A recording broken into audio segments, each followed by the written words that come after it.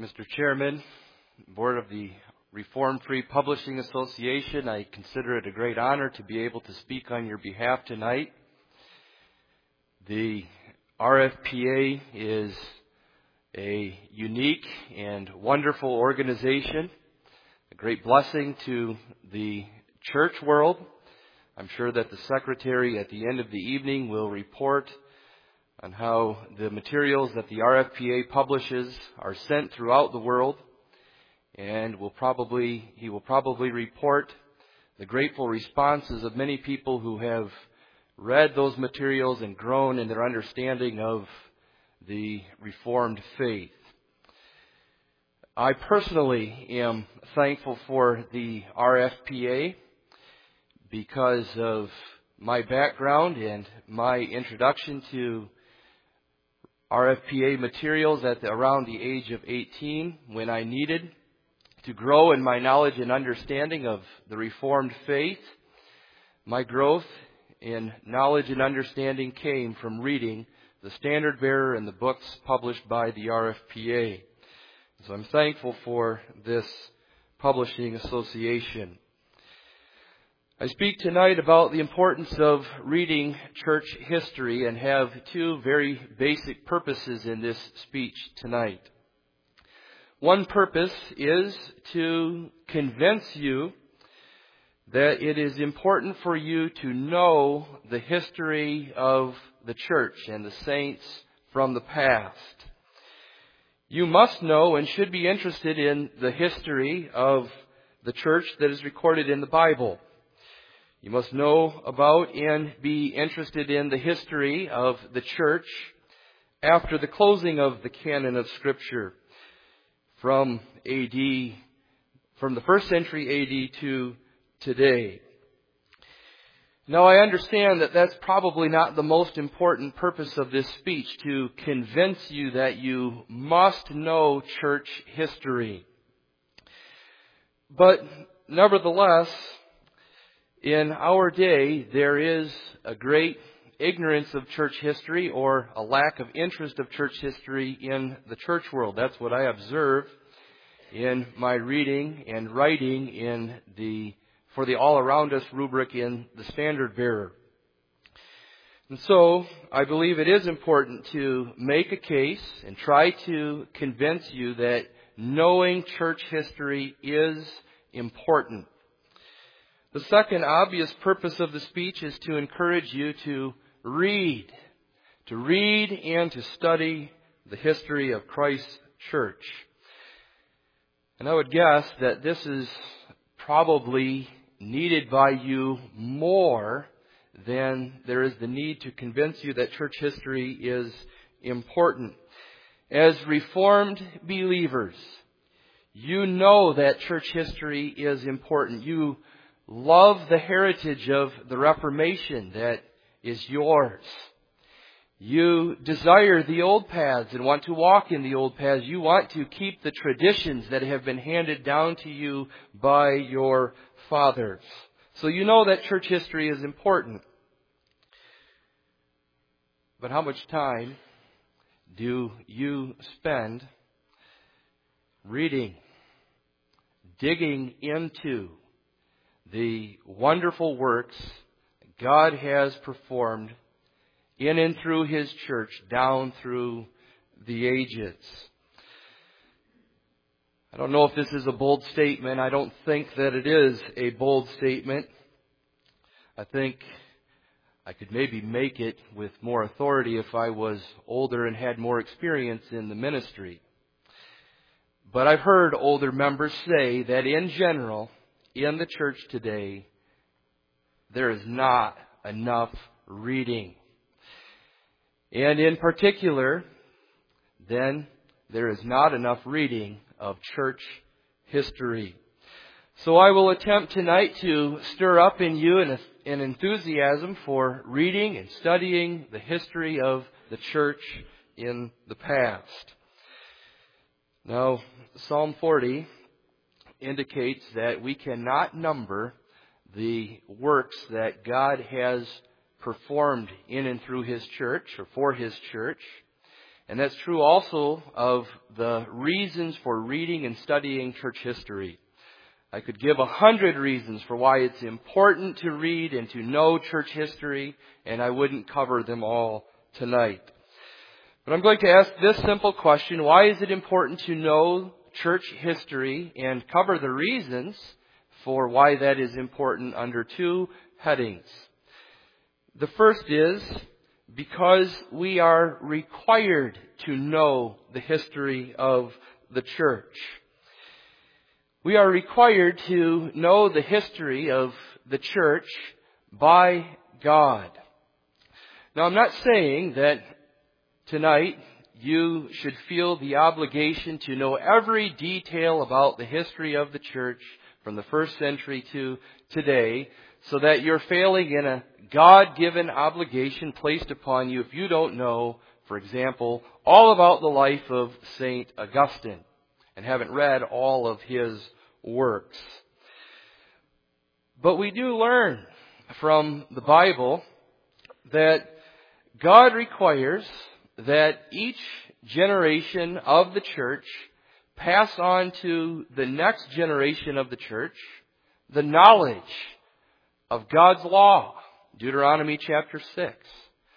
The knowledge of God's works in and through and for the church, Judges chapter 2. And all through the Scripture, God requires the passing on of the knowledge of the truth concerning God and salvation.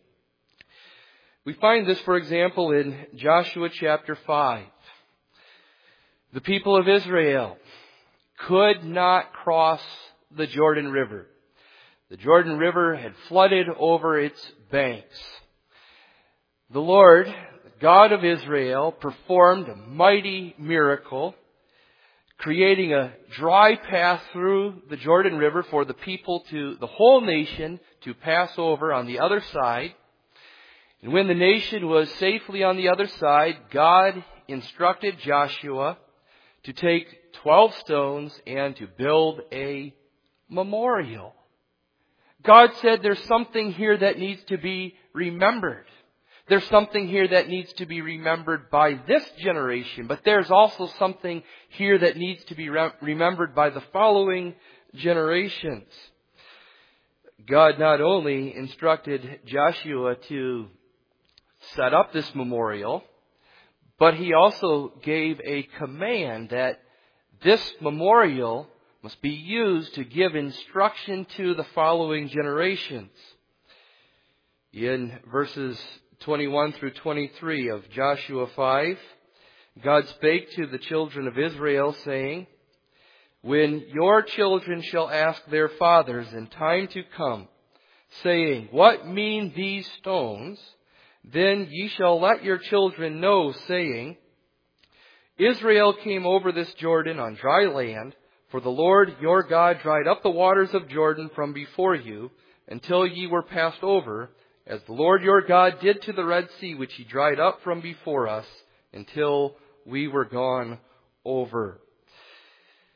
The memorial that God commanded to be built, along with this command to give instruction, was God's way of saying to the people of Israel, you're required to know your history. You're required to know the history of the previous generations. Sadly, we find in Judges 2 that this generation, which was instructed to build this memorial, to give instruction to the children, failed in that calling. Judges 2 verse 10, And also that generation were gathered unto their fathers, and there arose another generation after them, which knew not the Lord, nor yet the works that He had done for Israel. This was very displeasing to God. There is a generation of children born in the covenant that don't know the works of God, do not know the history of the people of God. Now, this idea that one generation is required to pass knowledge down to the next generation is found also in the New Testament. I've been preaching a series of sermons on 1 Timothy and the Peace Congregation. And in that letter, Paul, the apostle, addresses Timothy as his spiritual son. Paul had trained Timothy for the ministry. He had committed unto Timothy the glorious gospel of Jesus Christ. Here was one generation passing down the truth to the next generation. Then in 2 Timothy 2 verse 2, Paul instructs Timothy and tells him, now you're required to do what I did for you. You're required to take what I committed to you, and you're required to give that to the next generation.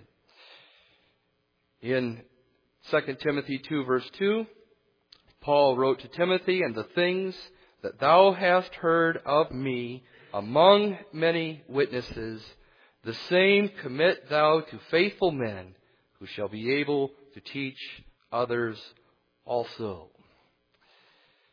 The idea is that each generation commit the truth of the gospel, the truth of God's word, the truth concerning God's works in and through the church to the next generation over and over again until the coming again of Jesus Christ.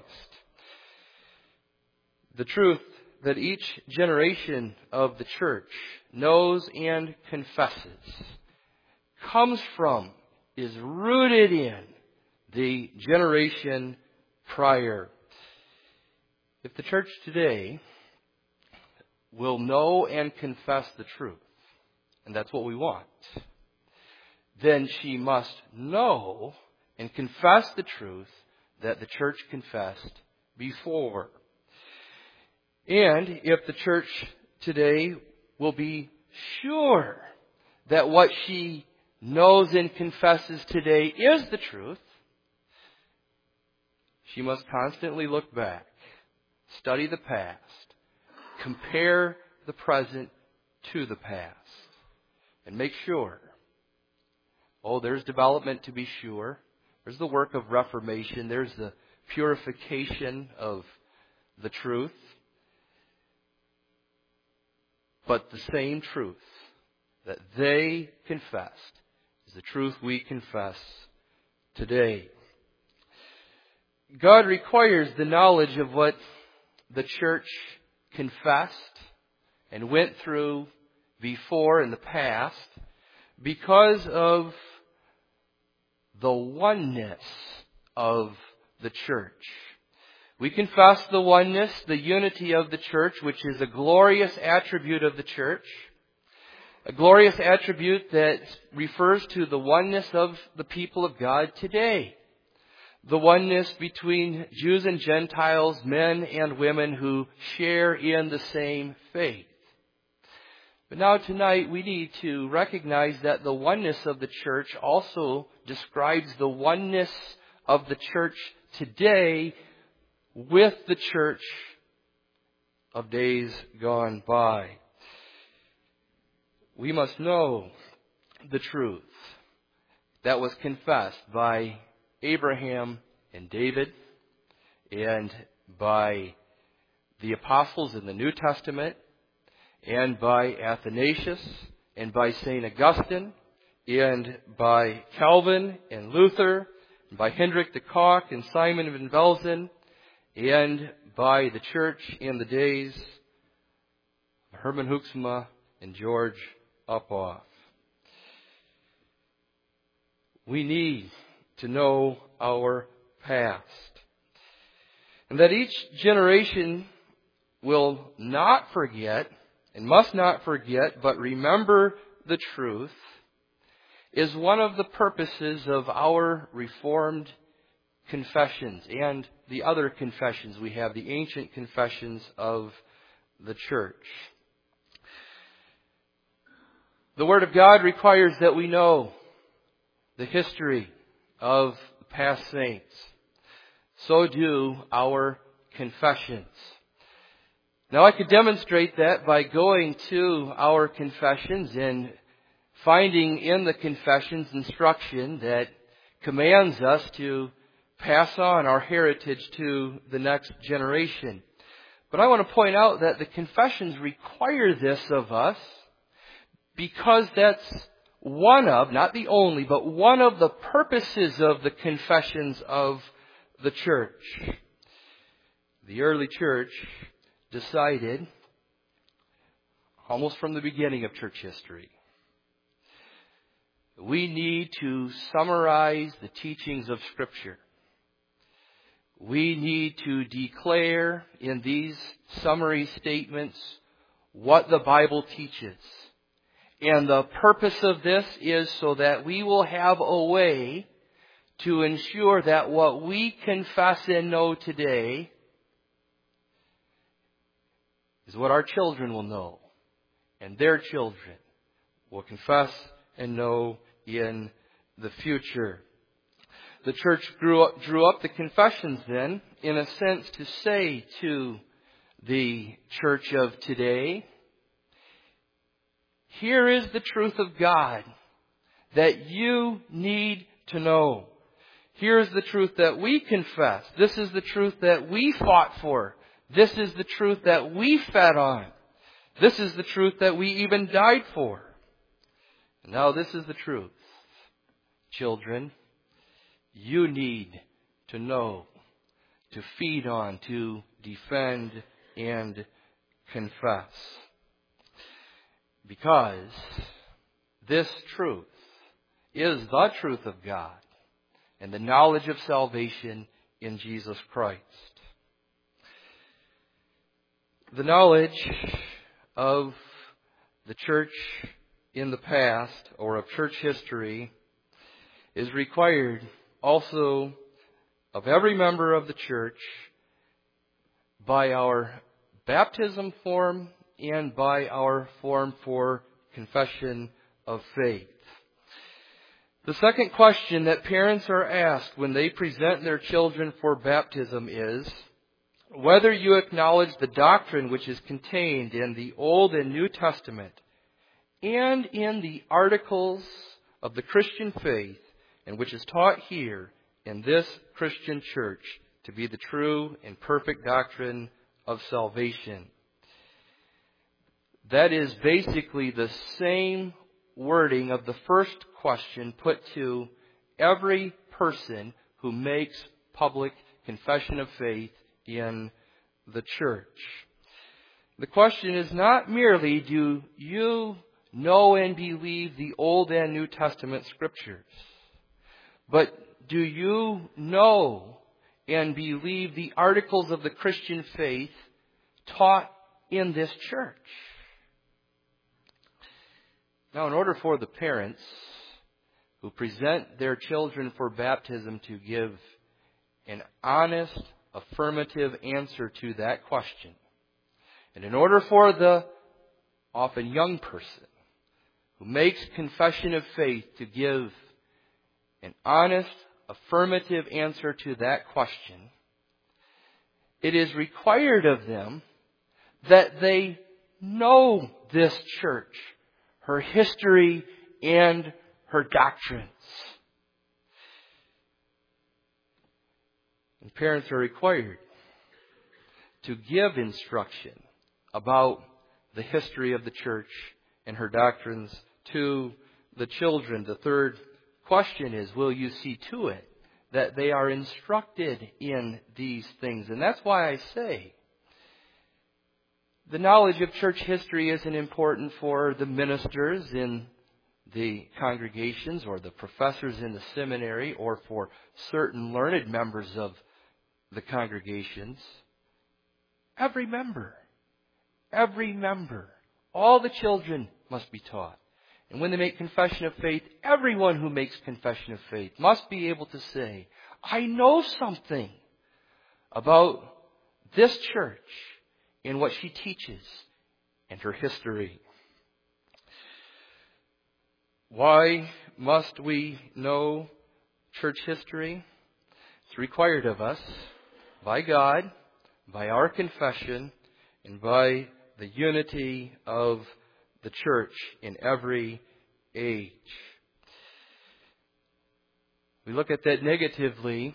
The importance of knowing church history is that if we don't, then we will be cut off, separated from the church in the past, which is the true church of Jesus Christ, which means that if we're separated from it and go another direction, we're separated from the true church of Jesus Christ.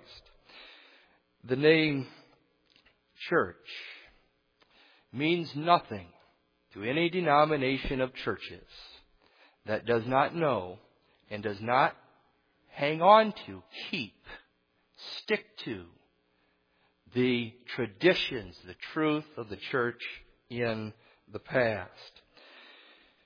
The church that cuts itself off from the church in the past and follows rather new paths deserves the name of, if not false church, falling church. In order for us to be able to say, we stand as the true church of Jesus Christ, we need to be able to say, we know that we stand with the saints who have gone before. It is required that we know church history and then therefore read church history. But now there are many other reasons for why we need to know church history, and I'd like to cover some of them under this heading. It is for our benefit to know church history. It is for our benefit to know the history of the church, because when we know it, when we dig into the history of God's people in the past, we are given the opportunity to see the wonderful works of God. And we can say, as the psalmist does in Psalm 40 verse 5, "Many, O Lord, my God, are thy wonderful works which thou hast done, and thy thoughts which are to usward. They cannot be reckoned up in order unto thee. If I would declare and speak of them, they are more than can be numbered." What's the benefit of reading Exodus? Is it not this? That you see the wonder work of God leading His people through the Red Sea on dry ground? And isn't the benefit of reading in the Old Testament about the crossing of the Jordan that you see the mighty miracle of God leading His people into the promised land of Canaan by His sovereign grace, by His sovereign power, making a way through that river of dry ground? But we can say that we see the mighty works of God not only when we look at the Scriptures and see the miracles of God, but also when we study God's work of defending and preserving and maintaining His church down through the ages. Where did Athanasius come from? At a time when it looked like the church would be swallowed up by the heresy of Arius, who denied the divinity of Jesus Christ. A time when there was a man needed. God raised up Athanasius. That's what we see when we study that history. To stand against the world, contra mundum, there was Athanasius, raised up by God. Who raised up St. Augustine to develop and defend the doctrines of grace over against the hellish doctrines of Pelagius, and preserve those doctrines for us today. God did that. And who raised up Luther to deliver us today yet from the bondage of the Roman Catholic Church and from all of the corruptions in the false doctrine of the Roman Catholic Church. God did that. And who raised up John Calvin? Who furthered the Reformation? Who systematized for us the truth of the Word of God and purified more the worship of the church, which was much needed? God did that. What do we see when we study the needed reformation of the church and the Ausscheiding of 1834? What do we see when we study the history of the Protestant Reformed churches? 1924, 1953, we see the wonderful work of God preserving His church. The second benefit for us of studying church history, and now under this heading, I thought about saying, we learn many lessons from the past. Many, many lessons.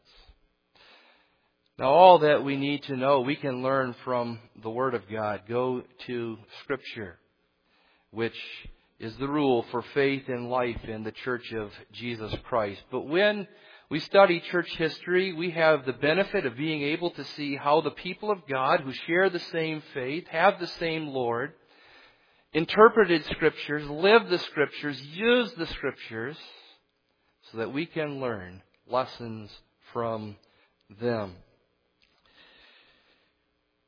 And one of the lessons that we learn from church history and that makes studying church history important is a lesson about combating heresy, false doctrine.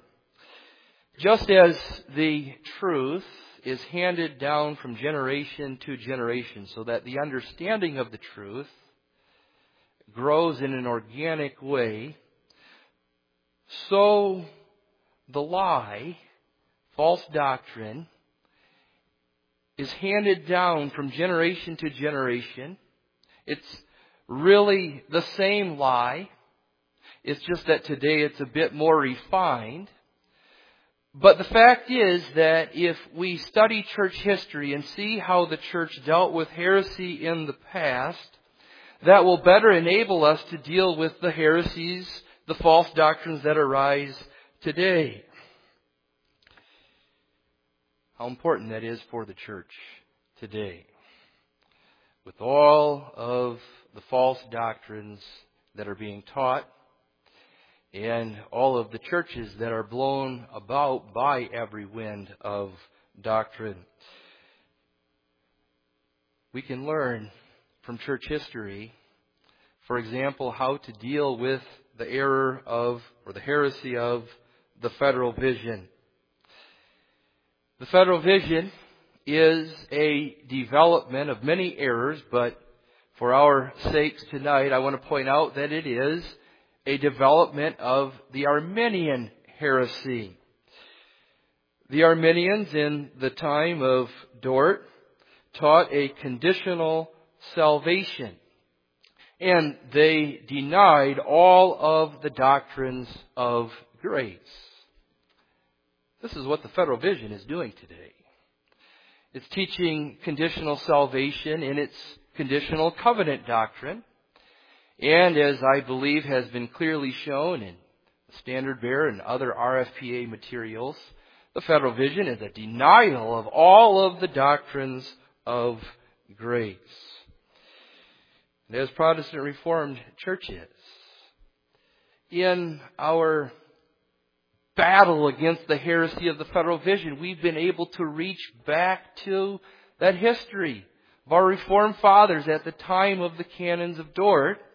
And we've been able to use that to refute and condemn the Federal Vision. There, conditional salvation was condemned. There, all of the doctrines of grace were upheld.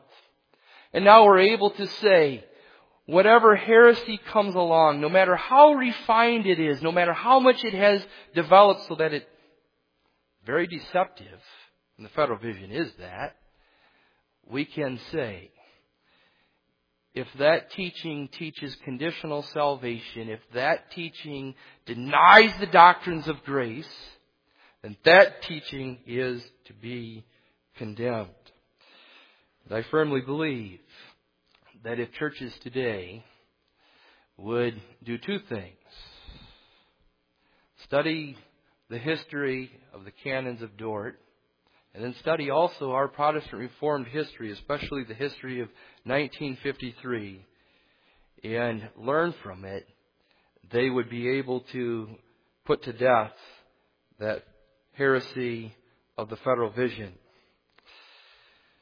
But the study of church history does more than help the church fight the old errors that appear today in new clothing. The study of church history teaches the church about other pitfalls to avoid. The study of church history teaches the church today she must not neglect church discipline. In my writing for All Around Us, it's no surprise that in this day of apostasy, much of what I write about is about some sad decline in the church, even in the Presbyterian and Reformed church world.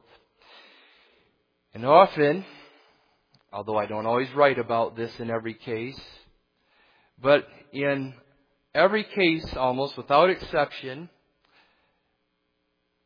a contributing factor to the decline, if not the factor, is that there has been a failure to exercise Christian discipline.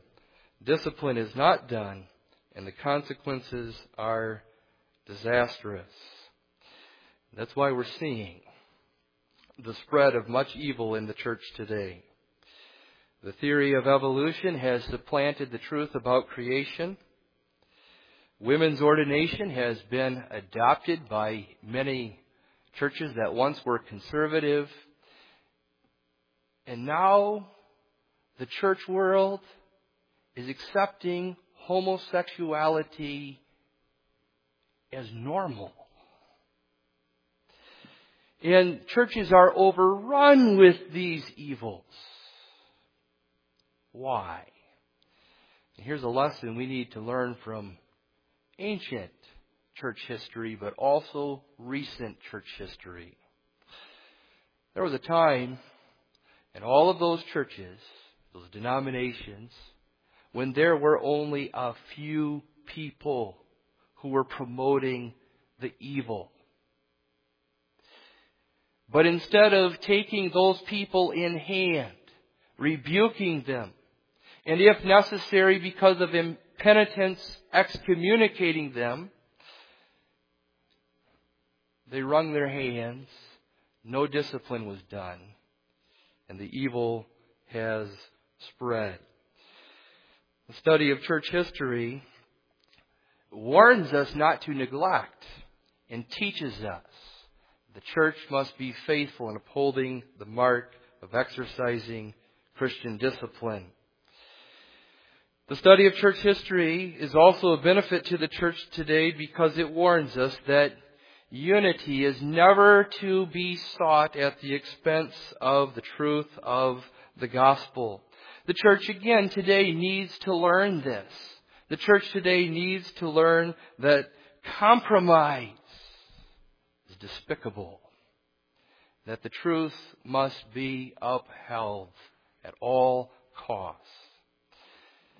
The attitude of the day is, let's emphasize our agreements. Let us ignore our differences.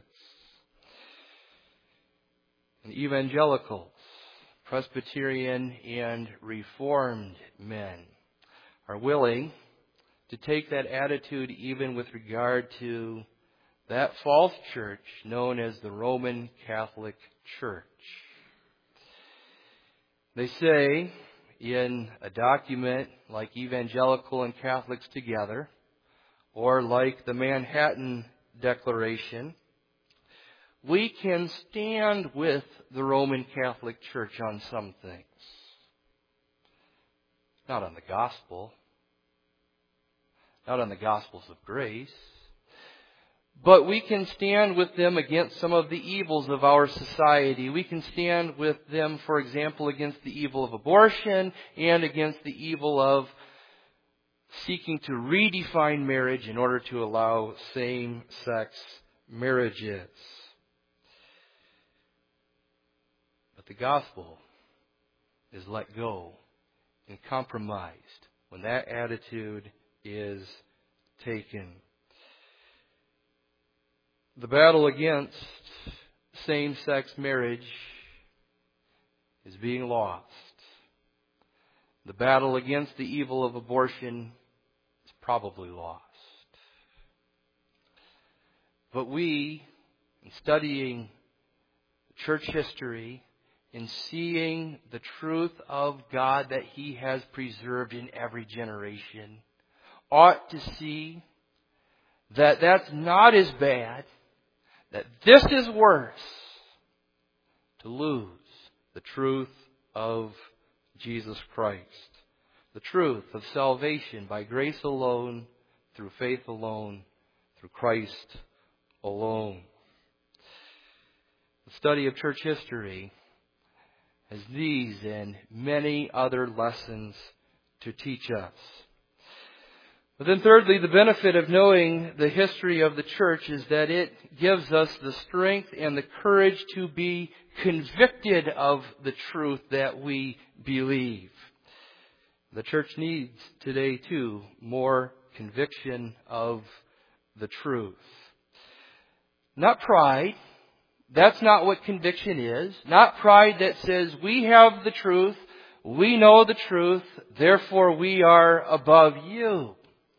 But a conviction that is a love for the truth, a conviction that says, I know the truth of the Word of God. I know this truth as it has been handed down to me by my fathers, and I won't give up this truth. I will defend this truth.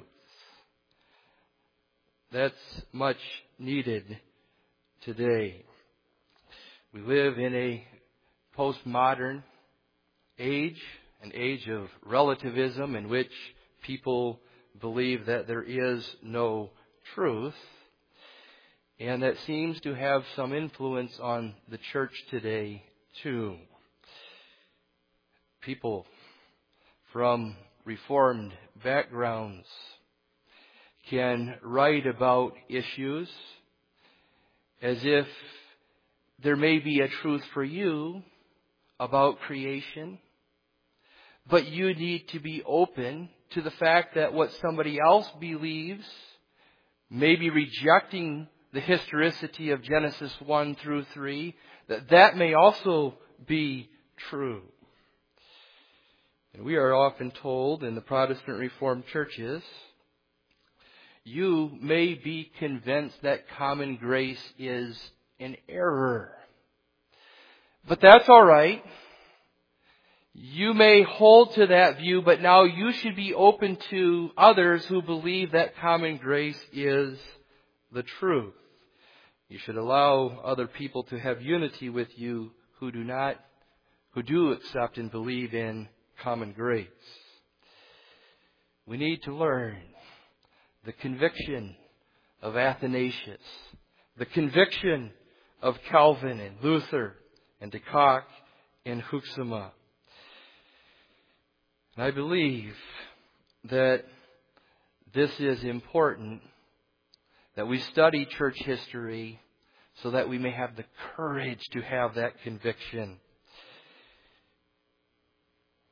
We are a tiny denomination in the Protestant Reformed churches. We don't have the numbers on our side. There are many who do not believe what we believe. And that fact may cause us to waver in our conviction. And then, looking at the history of the church and seeing the long line of saints who have now gone into heaven with whom we stand, we have the encouragement, the comfort of knowing we confess same truth as the saints in the ages before. It's a wonderful benefit of studying church history, to see that we have a cloud of witnesses cheering us on in our battle for the faith and confession of the faith. But then the fourth benefit and the last benefit for us of studying church history is that it enables us to see more of the beauty of the truth of God's Word. The church's knowledge, or her confession of the truth, grows. The church must not study church history in order to look back at the past and to sort of immortalize the past, as if everything that the church has done before is set in stone and there's nothing new for the church today to do or to see. I'm convinced that there are some who believe that the development of the church's confession ended in the days of the Reformation, when the Reformed creeds were written. This is why we sometimes have the charge lodged against us that some of our teachings are extra confessional. Maybe you've heard that charge. We must not be discouraged by that charge. We ought to notice in the first place that the charge is not that anything we teach is contrary to the confessions. And we ought to recognize that that charge means that we haven't stayed in the past, but that we've continued to study the truth, to study what the church taught in the past, and now we see, by the grace of God, more beauty in the truth of God's Word. We see, when we study church history, theological giants. And when I say that we understand more clearly, see more the beauty of God's truth, that doesn't mean that we have any more ability or that we have attained to any more spirituality than they, but it simply means that because we are rooted in that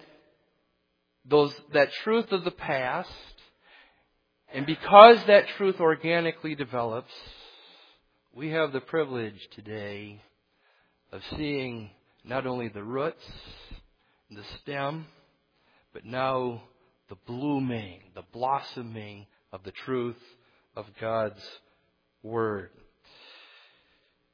Church history shows us that it is important for the church to know her past, to stay committed to her past, so that she may not only hold on to the truth, but see more.